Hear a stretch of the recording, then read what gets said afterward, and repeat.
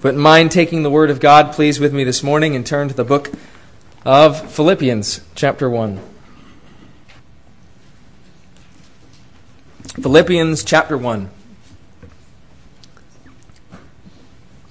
We'll begin reading with the first verse. The Bible says, Paul and Timotheus, the servants of Jesus Christ, to all the saints in Christ Jesus, which are at Philippi, with the bishops and deacons. Grace be unto you, and peace from God our Father, and from the Lord Jesus Christ. I thank my God upon every remembrance of you, always in every prayer of mine for you all, making request with joy for your fellowship in the gospel from the first day until now, being confident of this very thing, that he which hath begun a good work in you will perform it until the day of Jesus Christ. Even as it is meet for me to think this of you all, because I have you in my heart, inasmuch as both in my bonds and in the defense and confirmation of the gospel, ye all are partakers of my grace.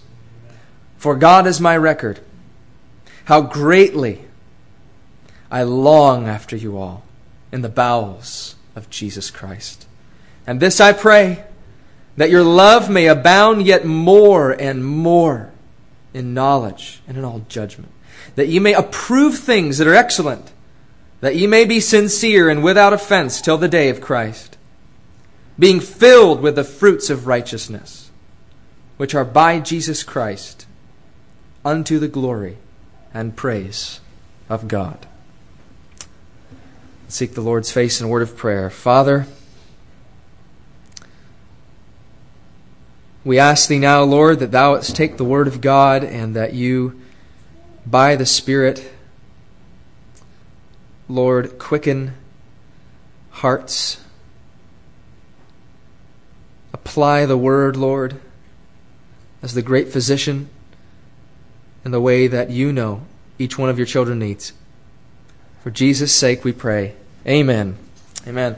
Well, we are in verses 3 through 8 of the book of Philippians this morning, the Thanksgiving section of Paul's introduction to the epistle. And we noted a number of Lord's Days ago when we did our introductory message on the book of Philippians that the introduction is verses 1 through 11. And we've been considering the reasons why Paul has been able to pray for and remember the church at Philippi with joy.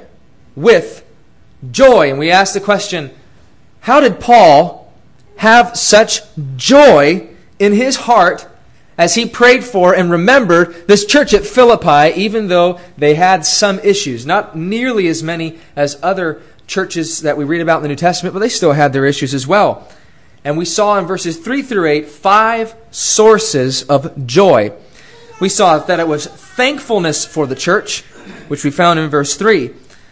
2, praying for the church in verse 4. 3, working with the church in verse 5. And 4, confidence in God's work in the church, which we looked at in verse 6 last week. And today, Lord willing, we'll look at the last of these 5 sources of joy, which is affection for the church. Affection for the church. And we find this taught in verses 7 through 8. In these 2 verses, we find Paul describing the affection that he had for the church at Philippi. He says this, even as it is meet for me to think this of you all, because I have you in my heart. You hear that sense of deep affection in that phrase. Inasmuch as both in my bonds and in the defense and confirmation of the gospel, you all are partakers of my grace. That's a statement describing the closeness with which they worked together and the environment in which this affection grew. And then he says in verse 8, for God is my record, how greatly I long after you all in the bowels of Jesus Christ. You just don't get any statement that is comparable to the depth of the affection that Paul describes there in the bowels of Jesus Christ. But I want you to note that not only in these two verses, but the whole book of Philippians is full of affection. I'm reminded in Philippians 4 and verse 1, Paul refers to the church in this way: my dearly beloved, and longed for, my joy, my crown. Can you imagine somebody saying that of a church, a pastor, a preacher? You're my dearly beloved, you're my longed for, you're my joy, and you're my crown. Deep affection. In chapter 2, verses 24 through 30, we read about the sacrifice of Epaphroditus. We noted a while back that Epaphroditus was the messenger sent from Philippi with a gift. And he traveled a very, very, very long distance, all the way from Philippi to Rome. And we noted that distance, I believe it was from comparable to Chicago to New York. And you can imagine they didn't have cars back then or planes. This was love with shoes on. I mean, he put his love to action, and he went to Philippi. And we read in verse 30 of chapter 2 that for the work of Christ, he was nigh unto death. I mean, he loved Paul so much so that he even worked for Paul. He even labored for Paul's well-being, even though it brought him nigh unto death. And then you see this affection further, as in verse 26, he reveals that he was sad. Epaphroditus is sad. Well, why are you sad, Epaphroditus? Because you're feeling so sick? No. He says this: for he longed after you all, Philippians, and was full of heaviness, because that ye had heard that he had been sick. Isn't that amazing? Epaphroditus is sad because the Philippians are sad that they heard that he was sick. What amazing affection existed in this church at Philippi. Between Paul and the Philippians, this whole book is, you can just feel the affection oozing out of the book of Philippians. And I want you to know that there's no coincidence here that the book of Philippians is a book of joy, and it's also a book of affection. You see, affection or love and joy always are found together. Love is the twin sister of joy. Where you find joy, you'll find love. And where you find love, you'll find joy. You find affection, you'll find joy. We know this to be the case because in Galatians 5 and verse 22, the fruit of the Spirit, that list begins with this: love, joy. Well, fruit there is singular. One fruit of the Spirit. The Spirit produces these things. When the Spirit produces love, there will be intermingled in that love joy. And vice versa. With joy, love. We find this taught in an amazing verse in Zephaniah chapter 3, verse 17. The Lord describes His love for His people. And He says this: the Lord thy God in the midst of thee is mighty. He will save. He will rejoice over thee with joy. He will rest in His love.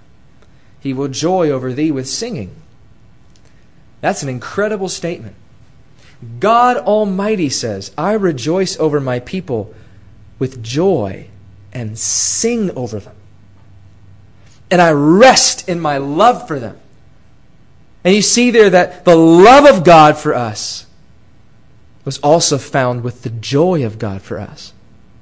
Joy and love are found together. And as we noted at other times, we often, as Christians and as churches, lack joy. We lack joy. We lack joy with regards to the church. And perhaps one reason for that is we may lack affection for one another. We may lack this sweet, heartfelt affection, this love for one another. You know, only the Holy Spirit of God knows. But could it be this morning, any of you, could it be, whether it's in marriage, could it be that there's a lack of joy in marriage because there's a lack of love, there's a lack of affection between a husband and a wife? That's a part of a church as well. Could it be that brothers and sisters in the church lack joy because they lack real love for one another, lack affection for one another? Only the Lord knows, but could that be a reason why there is a lack of joy in any of your souls? Because affection produces joy. Affection produces joy, and I want you to consider with me this morning affection for the church. This is the fifth source of joy with regards to the church. So let's begin with looking at verse 7. Paul writes, "Even as it is meet for me to think this of you all." Now the word meet, the word translated meet, is the word right or just. The word for what is appropriate, even more, stronger than appropriate, morally obligatory. Paul is saying this, even as it is right, just, I am morally obliged to think this of you all. Think, the word think here is used a number of times in the book of Philippians, and it refers to an attitude or a mindset. To have this mind of Christ, to think this way. Now, what is this mindset the Apostle Paul was morally obligated to have towards the Philippians? It was this, what we said in verse 6 last week.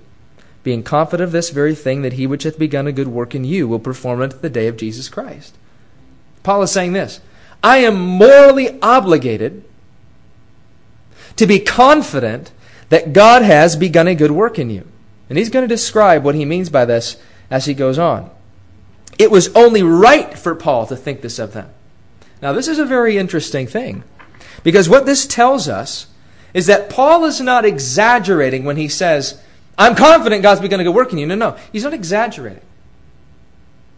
He's not speaking with hyperbole or wishful thinking. He's saying, I am obligated, for some reason, which we'll look at, I am obligated to think this of you all. This is not flattery, and he doesn't want to pat on the back for this, and this tells us something very important. We not only have the right to be confident in a brother or sister's salvation, but in some cases, we are obligated to. We are obligated to be confident. Because Paul says, it is meet for me. It is right. It is just for me. It's only right, Paul says. For me to do anything else would just be flat out wrong. It's only right for me to believe this of you. So then we ask the question, well, what was it that obligated him? What made it meet for the Apostle Paul to think this of them? And then he says this, because I have you in my heart. Because I have you in my heart. And of course, this is speaking of this love, this affection that he has for the church at Philippi, which he further describes in verse 8. Now, at first glance, this might seem like a strange reason for obligating the Apostle Paul to have confidence in their salvation. Are you saying, Paul, that just because you have a feeling for them, just because you love them, that obligates you to believe that they are saved? I mean, that would be totally subjective. That would just be feeling-based. I feel this way, so then it must be that way. That doesn't sound like the Apostle Paul. Well, we have to go a little bit deeper and understand what he means when he says, I have you in my heart, to understand the strength with which he is obligated to have confidence in them. And the first thing I want us to see in verses 7 through 8 is the nature of this affection. We need to understand what this affection is. Now, first he says he has them in his heart. In his heart. Well, what is the heart? The heart is the seat of the emotions and the will. This speaks of the fact that the Apostle Paul loved them in sincerity. He didn't just love them with his mouth. He didn't just love them with his actions, but then in his heart he harbored bitterness towards them and frustration with them. He had them in his heart. He had them in his heart. His emotions were moved for them. His will was set for their good. And because he had them in his heart, this is why he prayed for them. This is why he spoke of them. Because he had them in his heart. The Lord Jesus said in Matthew 15, verse 18, "But those things which proceed out of the mouth come forth from the heart." So when Paul spoke, he spoke out of the fullness of what he knew in his heart. And he's saying, listen, I want you to know, Philippians, you're in my heart. I carry you with me when I go. I think about you. When I'm traveling, I'm thinking about you. When I have a moment, I'm praying for you. When I kneel down to pray, it just comes to my mind. I just think about you because you're in my heart. Because I love you. You're in the deepest part of who I am. I can't separate myself from you. You're in my heart. I have you in my heart. And you can tell, brothers and sisters, we can tell how much we love our brothers or our sisters by how much we pray for them, how much we think of them. Do we have them in our heart? Do we carry their burdens with us? Do we think of them often? That's how the Apostle Paul felt for the Philippians. I have you in my heart. But then the second thing is Paul says in verse 8, we're going to skip down and come back to verse 7. Paul says that he had a great longing for them. Now before he makes this statement, he calls upon God to be his witness. And let me tell you something. When the Apostle Paul does this, when the writers in Scripture do this, they're about to say something pretty incredible. I don't think any of us could come up with a statement that is more, that is deeper than this statement that Paul makes. I have great longing for you in the bowels of Jesus. And that's why he calls on God as his witness. He's saying, for God is my witness. He does this in Romans 1 verse 9, chapter 9 verse 1. He does this in Galatians. He does it in 1 Thessalonians.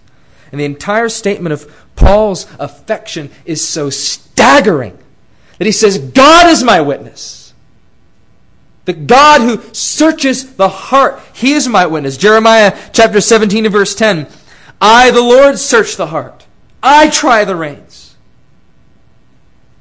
And Paul was so sincere in his love, he said, Lord, you be my witness. Just think about that for us. How many things do we say? How many things can we say? God, you be my witness. The God who knows every part of my heart knows that this is true in me. I'm not fabricating this. This isn't a show. This is true of me. I know it in the depth of my soul. God, you be my witness. How many things do we say with our lips, but we know it's not really true in our hearts? And we could never call on God as our witness. But Paul knew, not perfectly, but he knew, this is real in me. I love them. This is real. I'm not just saying this. God is my witness. And then he says this, I have a great longing. I have a great longing. He says the same thing in chapter 4 and verse 1.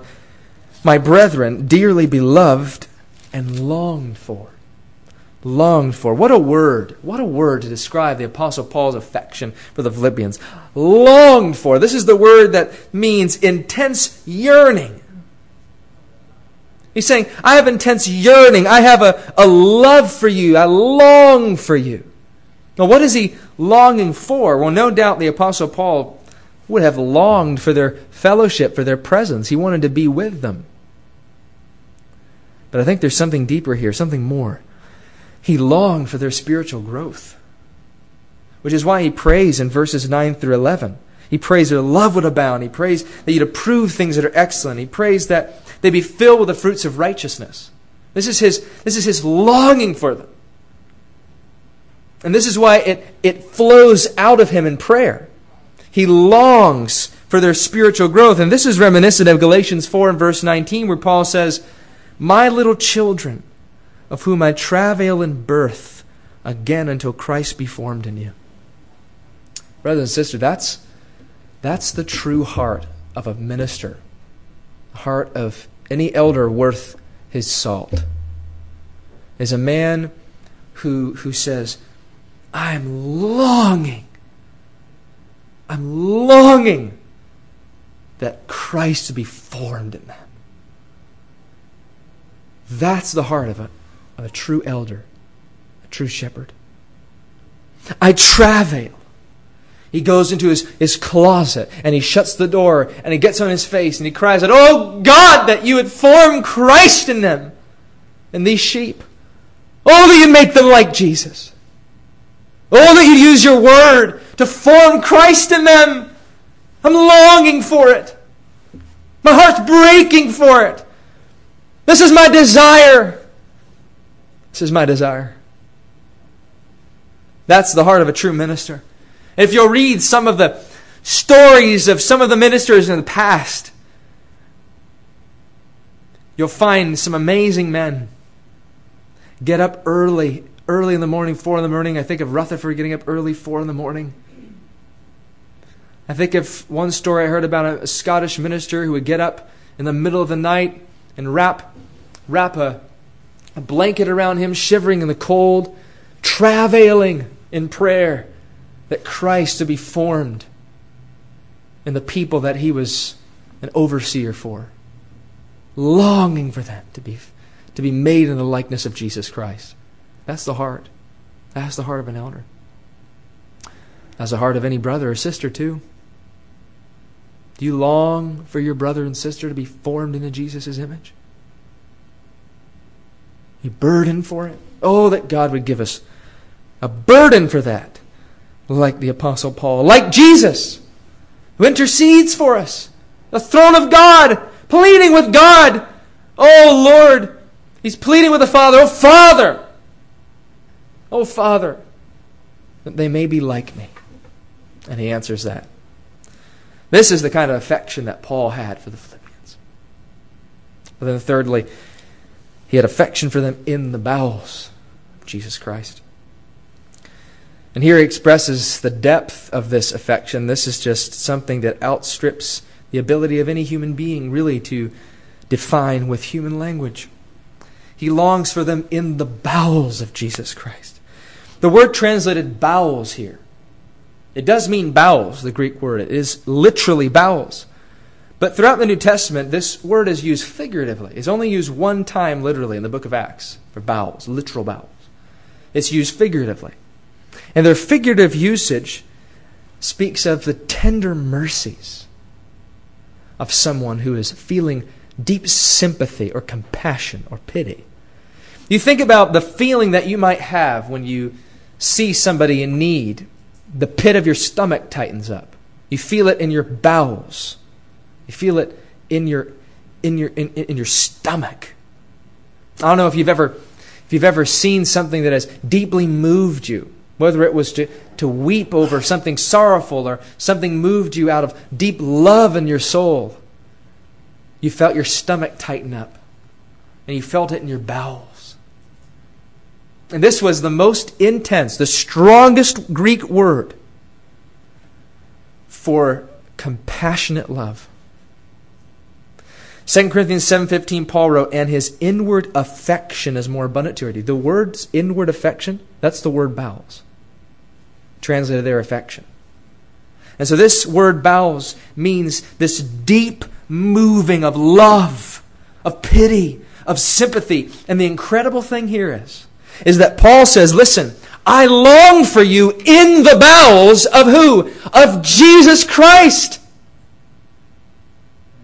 In the bowels of Jesus. Oh, what a statement. How amazing is that? With the same pity, with the same sympathy, with the same affection that Jesus Christ has for His people. I know something of that. He didn't know it to the same degree, but He knew the same kind of love. He knew that love. And where do we begin to describe that kind of love, that intense longing of Christ? I mean, how can you begin to describe the sympathy, the pity, the love of Jesus for His people? We read in Zephaniah that the Lord sings over His people, rejoices over them. He calls them In His word, Hephzibah, in whom is all my delight. He calls Him the apple of His eye. The Father parted with His own Son. How deeply He loved them. For God commendeth His love toward us, in that while we were yet sinners, Christ died for us. Not that we loved God, but that He loved us and sent His Son to be the propitiation for our sins.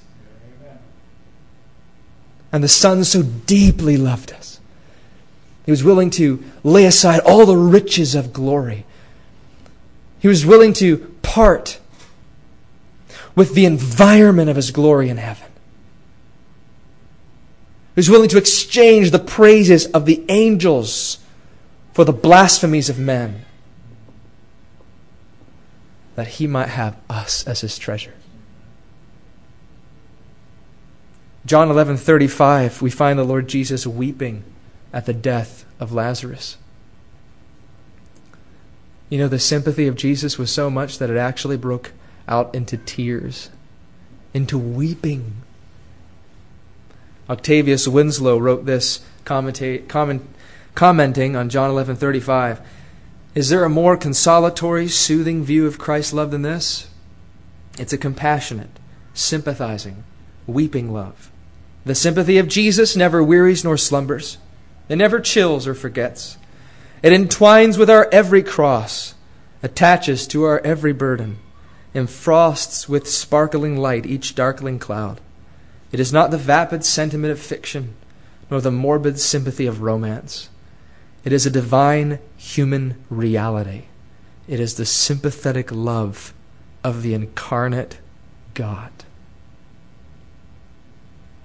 This is the tender mercy that Paul knew for the Philippians. And brother or sister, no matter what you're going through, what you have gone through, Christ intimately feels that in His bowels. He is moved with your infirmity. If He wept at Lazarus' death, you can be certain that as a man He would weep with you. He would weep with you. Struggling at home with different situations, with your children perhaps, with work or whatever, Christ feels it intimately. See, you're the hands and the feet of the body of which He's the head. And He feels when His body hurts. He feels it. He knows it intimately. It moves Him. Jesus Christ wants you to know. You might think He's far off and I'm going through this hard time and He's not near me. Oh no, He feels it. He's moved. He's sympathetic. He loves you. Oh, how He loves you. Just look at His blood and His agony. Oh, how He loves you. The incredible thing is that Paul says that I know something of this for you, Philippians. How in the world did he know that? Galatians 2 verse 20 says, I'm crucified with Christ, nevertheless I live, yet not I, but Christ liveth in me. See, Christ lived in Paul. It wasn't Paul's love, no, it was Christ's love in Paul. I can't love another believer that way. I can't know something of the amazing long suffering and tenderness and the mercy and the pity and the sympathy of the love of Jesus. I can't. Not in me. I don't have that in me. There's nothing in me that has that. But Christ lives in me. And Christ lives in you. The Spirit of God lives in you. And He loves them. He loves that brother or sister that you find it hard to. Christ does. Oh, that Christ would have more of us. That the life of Christ in the soul of man would be more evident, would rule and reign more in us, that we might be enabled to love people. To love them with that kind of love. It's amazing. Jesus can change you.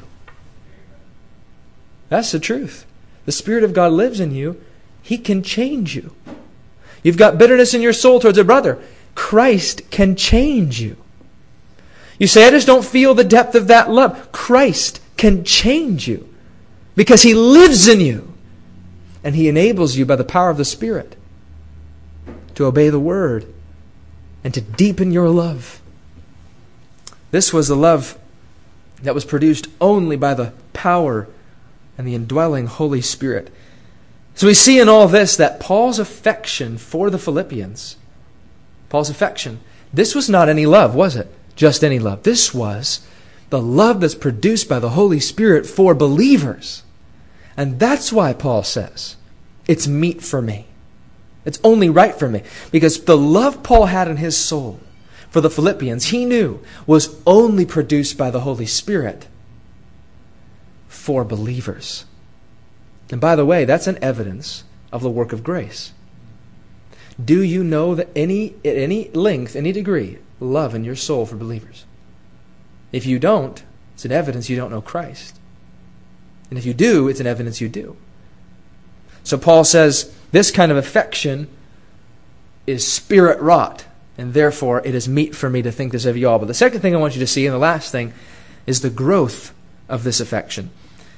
Now we understand something of what kind of affection Paul had for the Philippians, but no doubt this affection wasn't this strong in the beginning as it was now. Remember he said in verse 5, for your fellowship in the gospel from the first day until now. It's taken a long time for the depth of this affection to grow. Paul has grown into the depth of this affection. It's taken some time, and no doubt it wasn't as strong back then as it perhaps was now. And then this brings us back to the first part of verse 7, where Paul says that he was obligated to believe that they were saved. And I want you to see this. This is very interesting. Paul's love for them, his affection for them, grew in the environment of their following Christ with him. Which is why he says, inasmuch as both in my bonds, in the defense, in the confirmation of the gospel, you're partakers of my grace. He's saying, you've been with me in my bonds, you've been with me in the defense, in the confirmation of the gospel. And as we work together and fellowship together in those three things, I saw evidence of that work begun in you, and my love grew.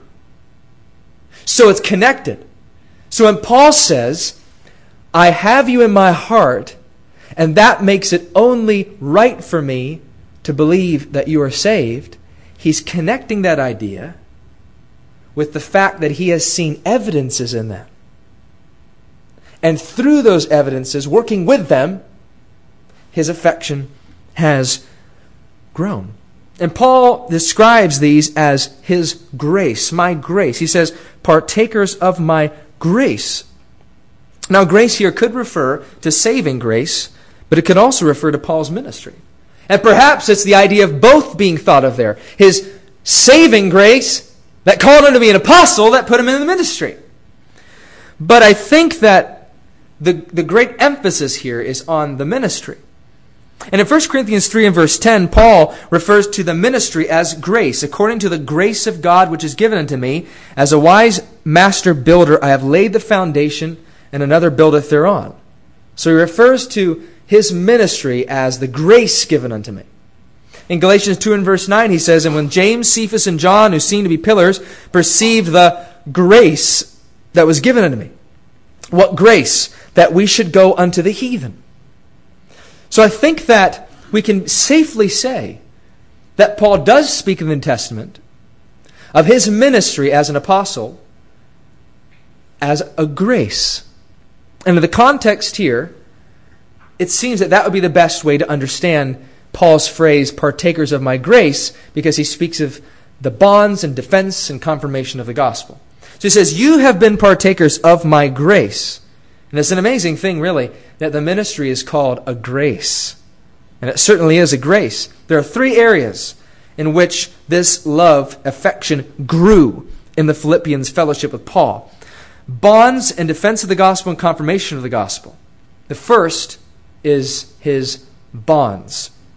Paul says, in my bonds. This word bonds is also used in verse 13. So that my bonds in Christ are manifest in all the palace. And verse 14. And many of the brethren of the Lord waxing confident by my bonds. Now this word bonds refers to what we know as a chain.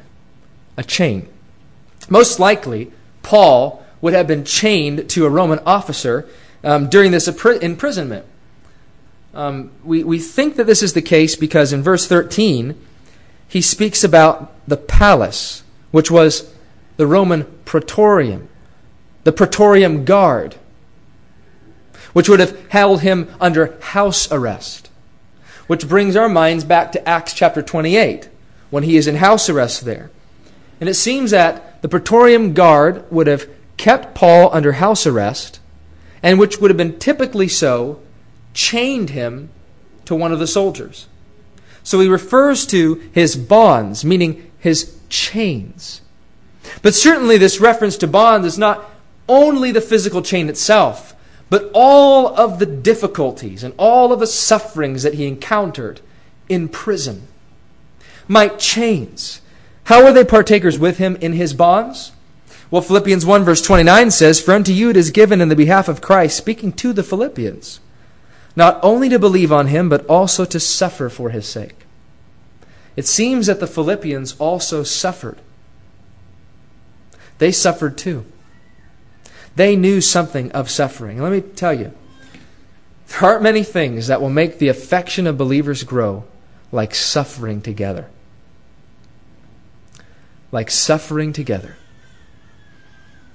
One time I saw a book entitled "Grace Grows Best in Winter." And the flower of affection, of love for brothers and sisters, grows best in suffering. And you know what's amazing? Paul calls his bonds his grace. His grace. Partakers of my grace. He says, my chains are grace. My prison is a grace. My suffering is a grace. And he gives many reasons in the book of Philippians why it's a grace. And certainly one of them is, in my bonds, I've suffered with you. And my love and my affection has grown so strong with you, brother and sister. And therefore my joy has exploded. And you know that. Wife or husband, you've suffered together, you've gone through something difficult together. You know that that suffering has caused your love to grow, has caused your affection to grow.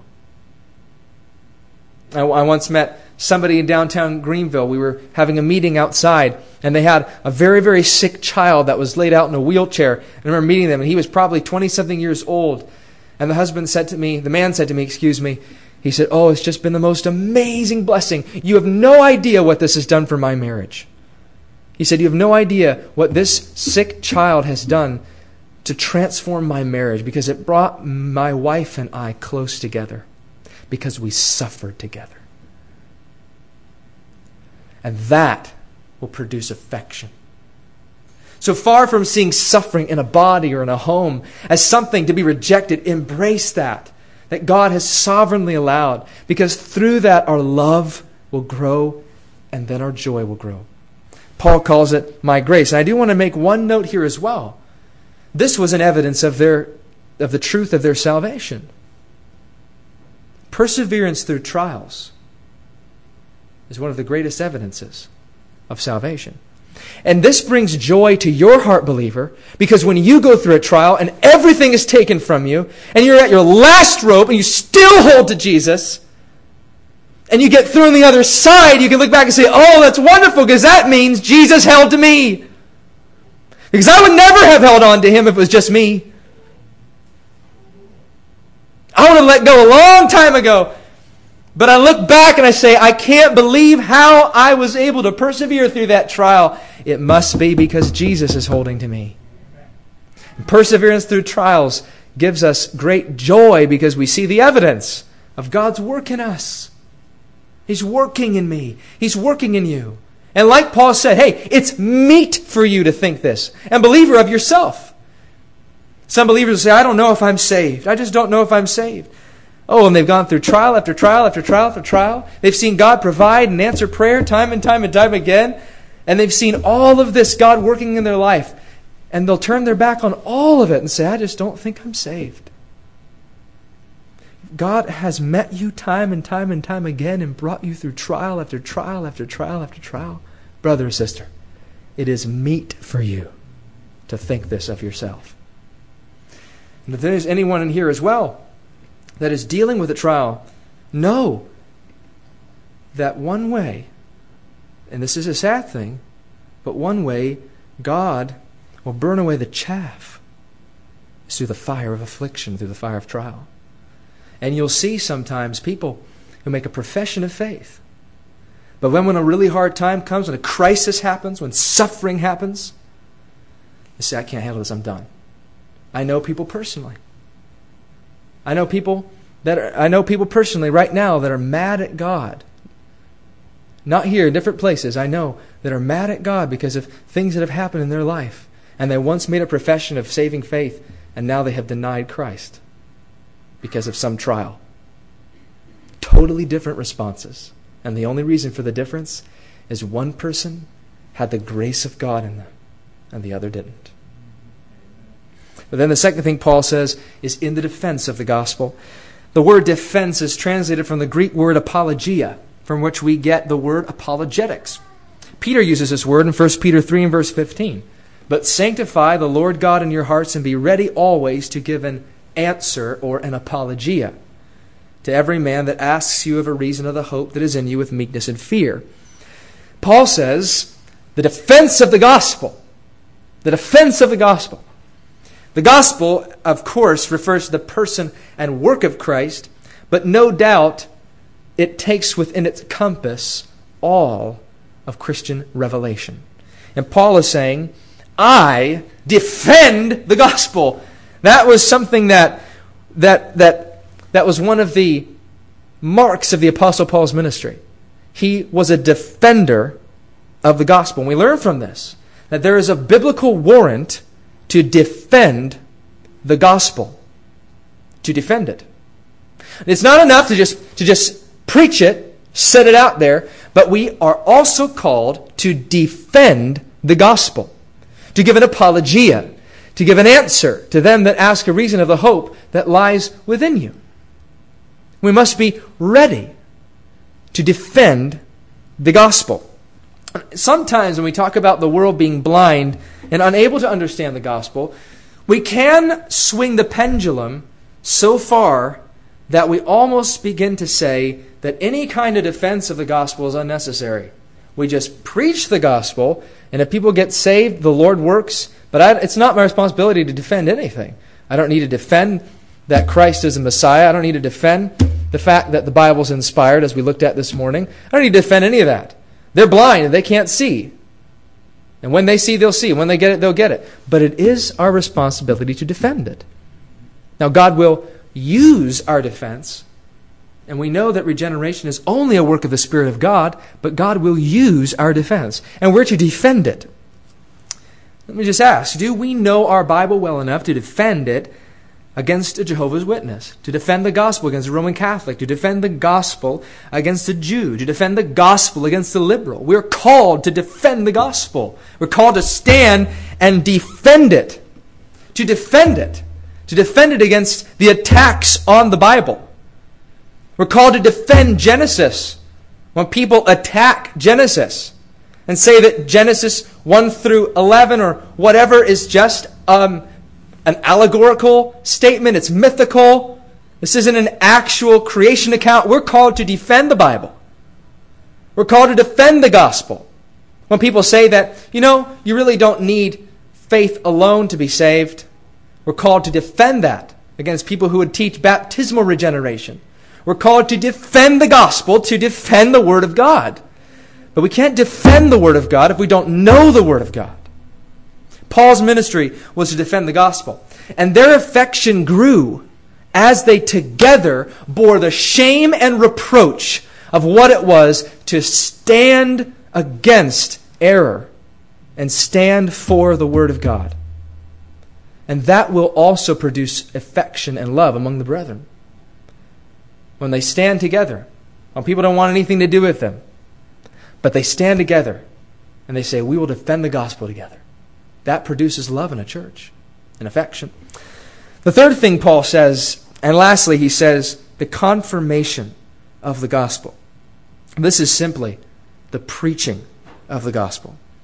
2 Timothy 4 verse 2, Paul says, "Preach the word. Be instant in season, out of season, reprove, rebuke, exhort with all long suffering and doctrine." We are called to preach the word. You defend the word, but then you preach the word. And we are called to proclaim the gospel. Sin might be offensive, but we are called to proclaim that sin is sin. It might be offensive when perhaps a nation like ours has called what the Bible calls sin, has called it not only not sin, but something to be celebrated as moral and noble.